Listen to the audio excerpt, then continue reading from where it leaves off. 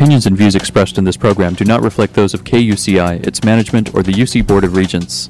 To find out more about this talk show or other talk shows broadcasting on KUCI, log on to our website at kuci.org or check out the latest program guide. Good morning. You're listening to KUCI 88.9 FM in Irvine, California, streaming online at kuci.org and podcasting on iTunes. Welcome to Fighting for Love. This show will help you turn conflict into collaboration in all your relationships. I'm Lloyd, the show's engineer, and your host is Mari Frank, an attorney mediator since 1985. She's a mediator for the Orange County Superior Court Civil Mediation Panel. Mari's a professor of negotiations and conflict management and has been a certified state bar trainer for over 25 years. To learn more about the show and our great guests, please visit conflicthealing.com. Mari, what's your show about this morning? Well, Lloyd, today our show is about life lessons and our spirituality.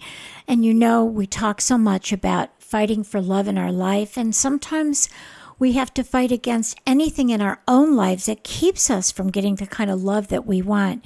And that love can be the love of God, the love of our friends, our family, because we're all really one.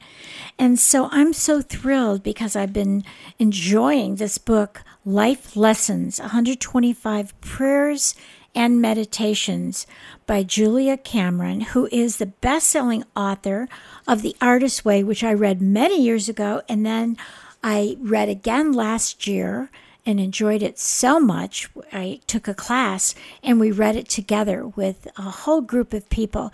And I got up and did my morning pages, and I tried to be as artistic as possible in so many different ways because I'm so left-brained that I had to get into my right brain. And that was Julia just really turning me on to that beauty. Let me tell you a little bit about her. If you haven't read her Artist's Way or Life Lessons, she's actually the author of 40 books. So let me tell you a little bit about Julia. She's been an active artist for more than 4 decades. She's the author of more than 40 books, fiction and nonfiction, including such best-selling works as the creative process of The Artist's Way, which has probably been republished so many times, Walking in This World, and Finding Water. She's a novelist, playwright, songwriter, and poet, and she has multiple credits in theater, film, and TV. She divides her time between Manhattan and the high desert of New Mexico. What a dichotomy.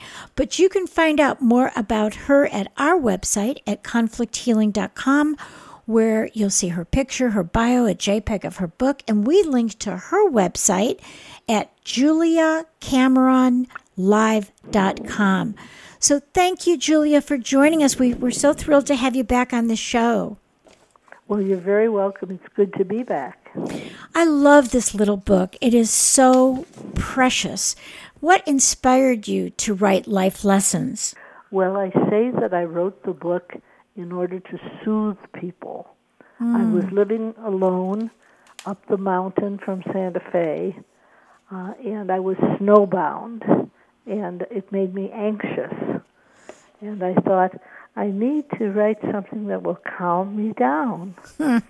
So I started writing prayers, and I was aiming at soothing my own anxiety. And what I found was that as I wrote, I soothed the anxiety of the people I was writing for. Yes. So I was going along just autobiographically writing, and then I found myself thinking, oh, it's a little book.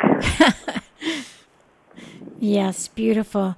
I love this one because, you know, as a type A personality, this one really hit me. It's number 19. It says, Tired one, allow yourself to rest. Do not push yourself onward, ignoring fatigue. Your body is the beloved vehicle that houses your soul.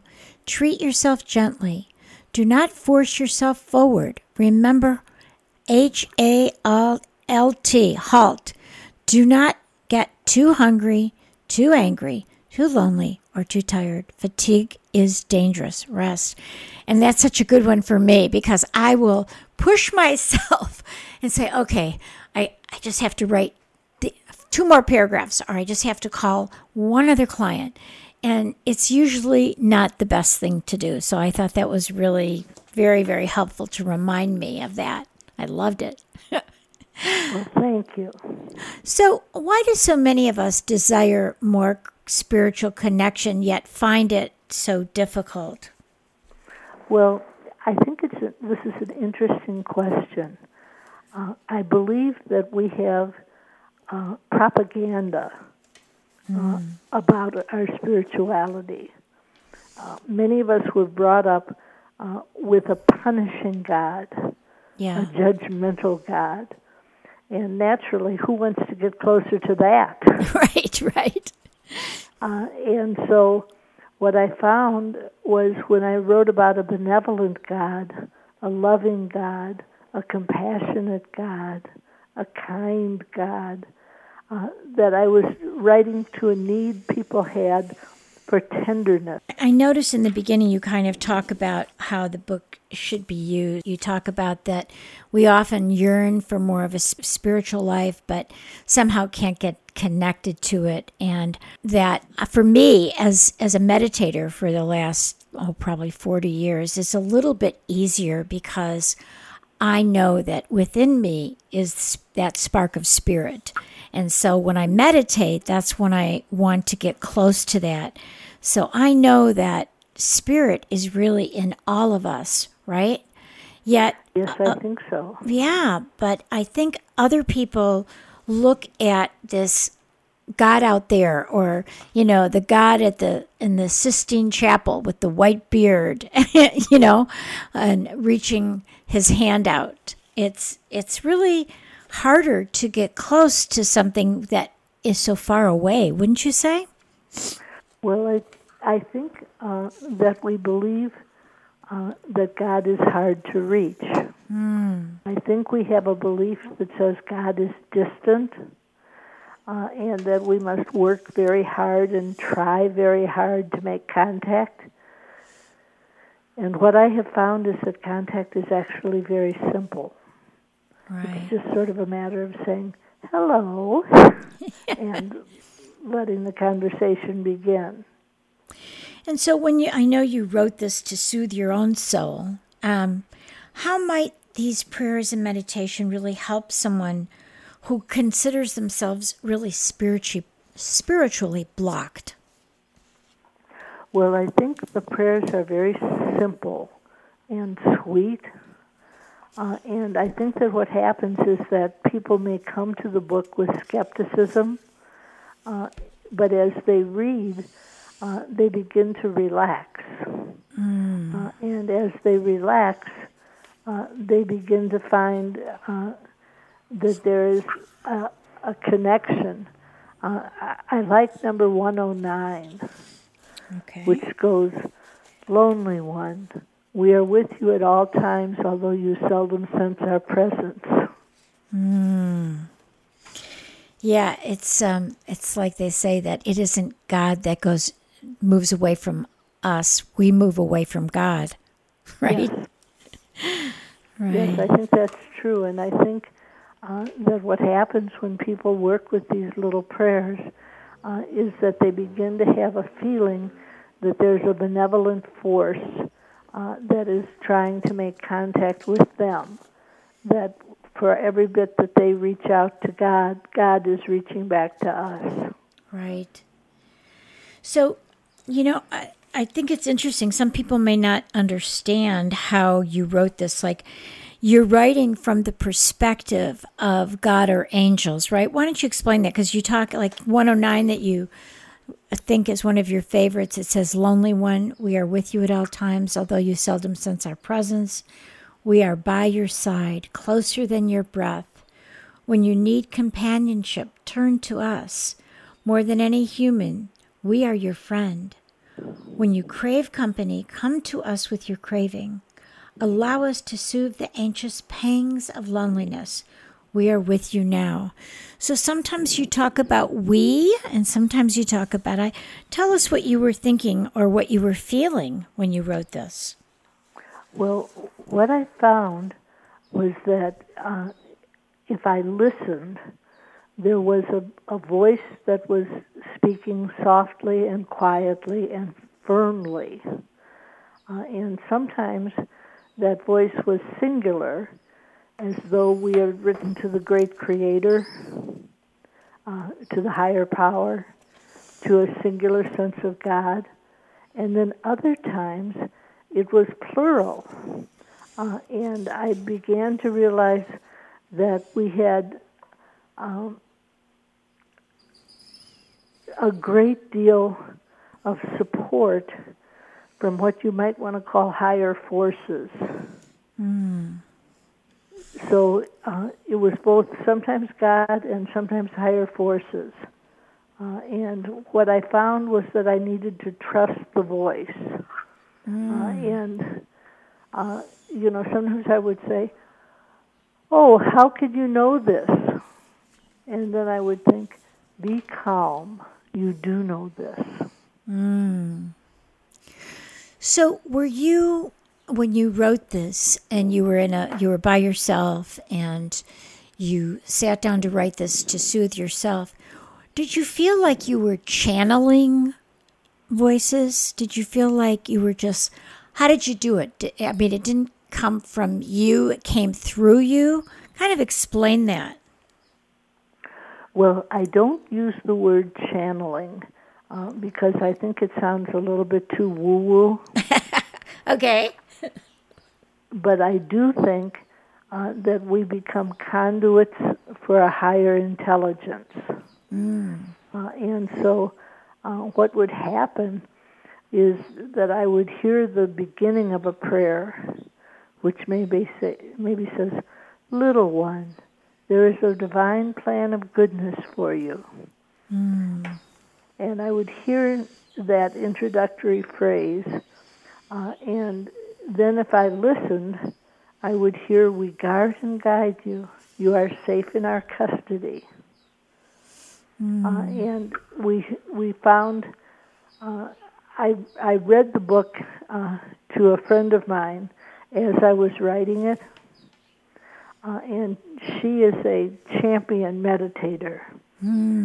She gets up every morning at 5 and meditates for 2 hours. Wow. And she said, "Oh, I love these little prayers." Yeah. I get up at 5 and I meditate for 20 minutes. That's my... Okay.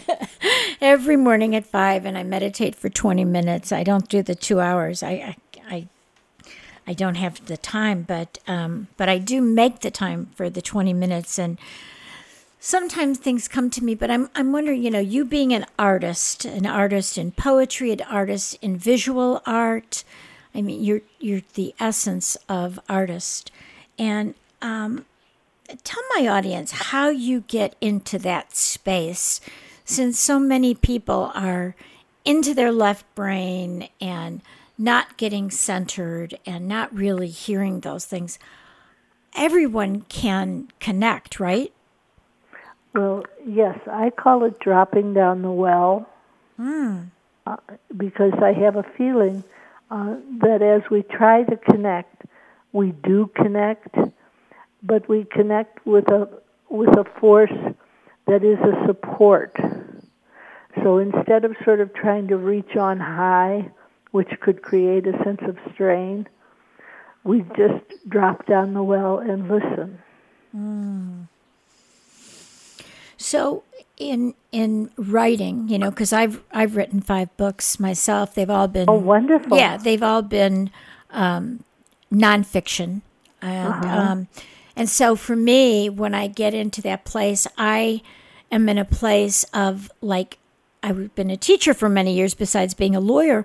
And so I get into that place where I'm visualizing that I'm teaching, And so my books are didactic, which basically Your Artist's Way was very didactic too. But I don't think I have to get into that deep, deep place to really connect. I'm not sure that I do. I'm often much more into my head than into my soul. except maybe for my last book, which is called Fighting for Love, Turned Conflict into Intimacy. It was much more into my soul, I think. But I love the way that you write because it's so soul-oriented, and I just wonder if you can help us understand, how do you go into that well?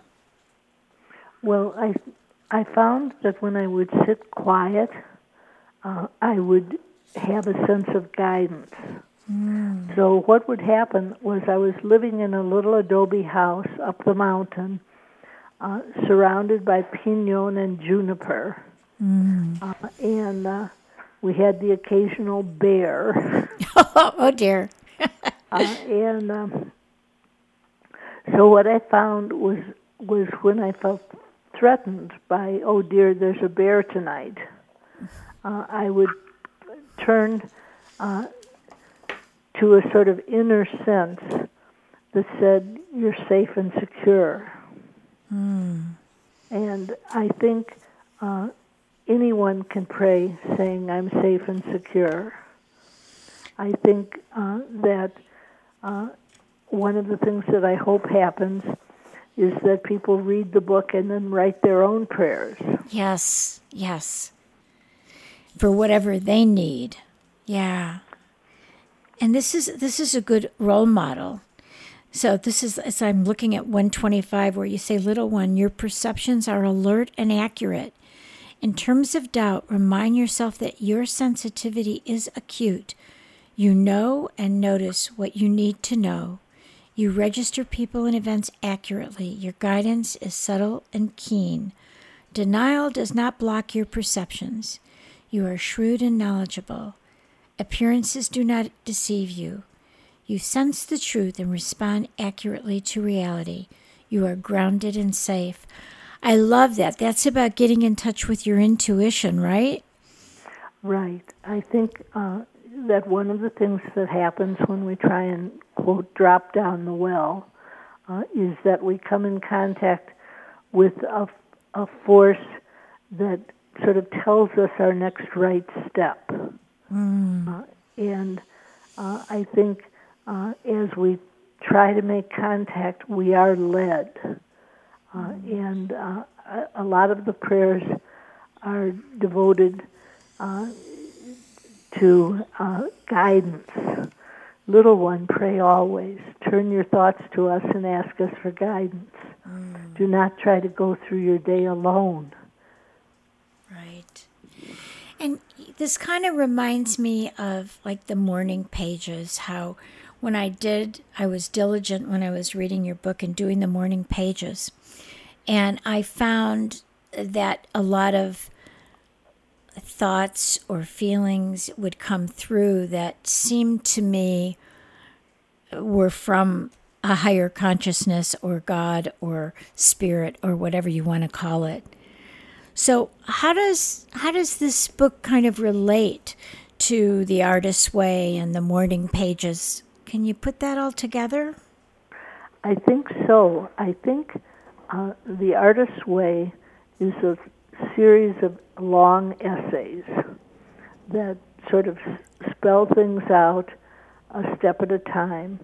And when you read them, you connect to wisdom. And I think these little prayers are like a distillate.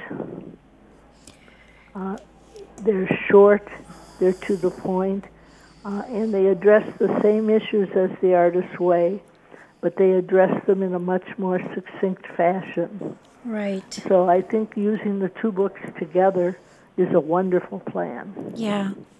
And I think a lot of us nowadays, we don't sit down and really get quiet and write. And I think there's a difference between writing on the computer and writing by hand. What do you think? Well, I agree. I do all my writing by hand. I don't own a computer. Wow.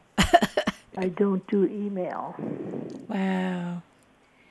So, so I was just going to say, you talk about writing those morning pages. For people who haven't read your book, The Artist's Way and haven't done classes with that book, which so many classes have been taught because it's just such a wonderful, wonderful experience to read and do the exercises in your book. Let's talk about what you think about the morning pages. I mean, and how people could do that, and that could really lead to their own life lessons coming out, right?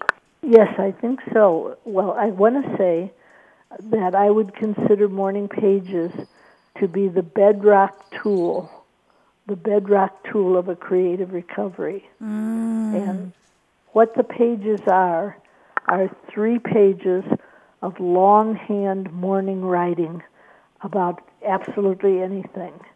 So it's as if you're taking a little whisk broom and brushing into the corners of your life so that all of the concerns that normally sort of eddy through your consciousness are brought to the fore, and you see them clearly. So it's as if you're sending a telegram to the universe and saying, this is what I like, this is what I don't like. Right. And it was almost like doing it was almost like meditation with your hand. With your heart, your head, and your hand. Instead of having your eyes closed, you're writing. Or although sometimes I actually did the morning pages with my eyes closed and just let my hand flow, just because I felt like that was really going to be more free flowing. You know what I mean? Well, I consider morning pages to be a valid form of meditation. Yes. I've been doing them for 30 years. Yeah. So I have shelf upon shelf of journals. Wow. Yeah, and when you read back those morning pages, sometimes you go, wow, that was pretty insightful, or wow, you were pretty angry about that, you know? Right.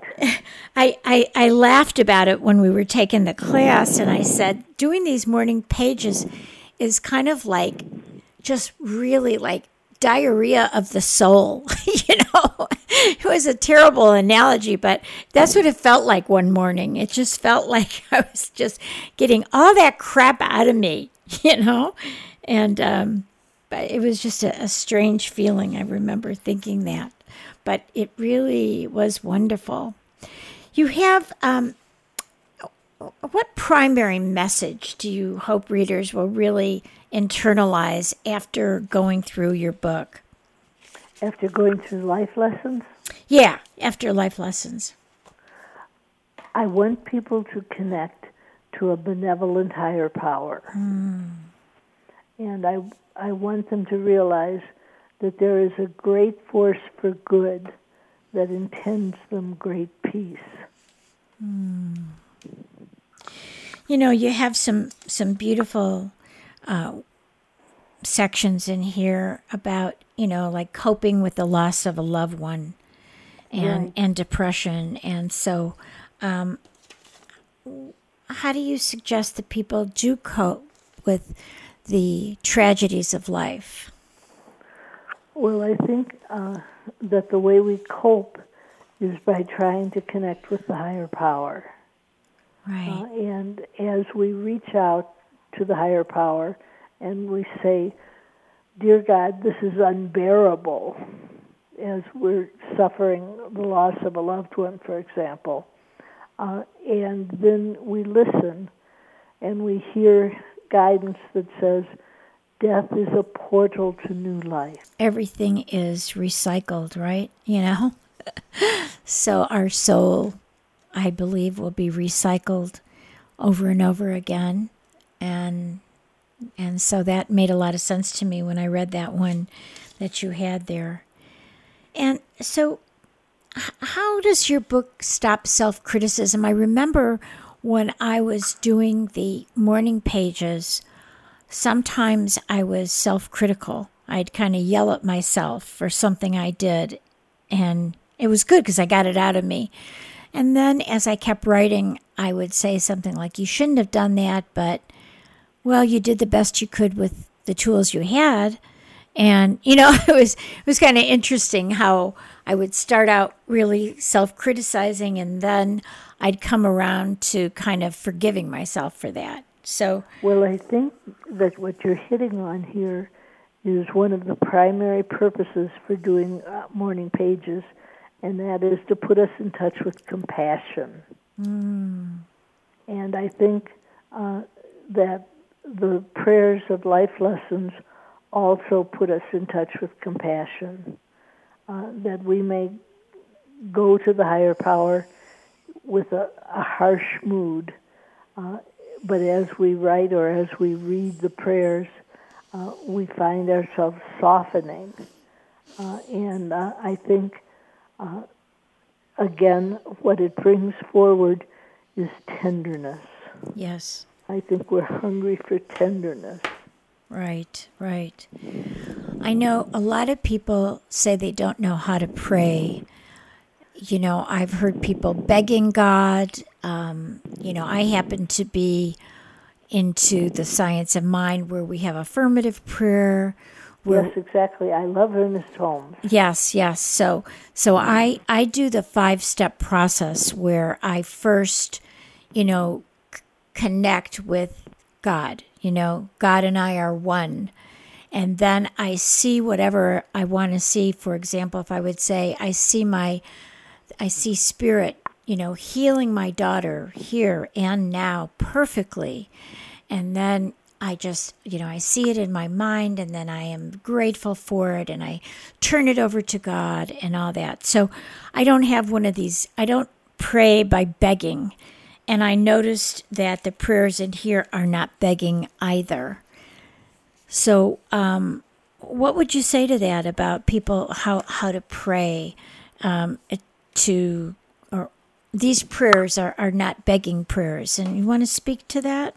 Well, I think you're connecting to my own consciousness being connected to Ernest Holmes.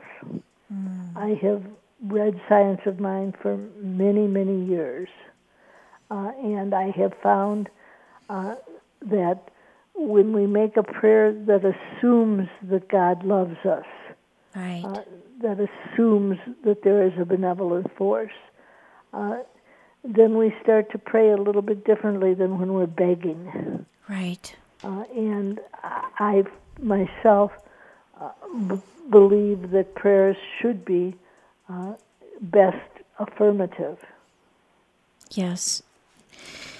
It's like Wayne Dyer used to say, believe it and then you'll see it. Right. That kind of thing, that if we see that God is going to heal our children or our parents or heal someone, we just see them within that positive light, see them healthy, or see the challenges in our life as being resolved, that as we see it, it becomes a reality.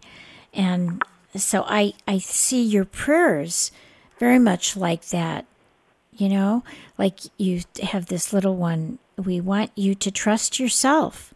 We want you to trust your guidance. As you turn to us, we hold a light to your path. The road before you is broad and gentle. Each step is closer. You can depend on us to give you careful guidance.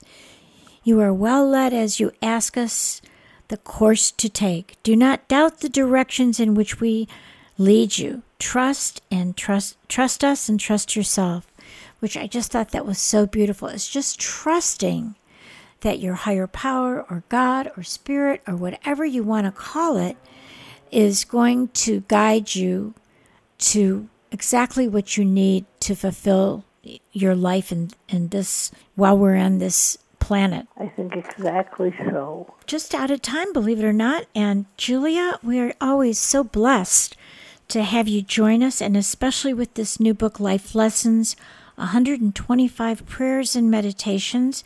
And this is by Julia Cameron. Julia, just give your website, and then it's time for us to go. Well, the website is JuliaCameronLive.com. The opinions and views expressed in this program do not reflect those of KUCI, its management, or the UC Board of Regents.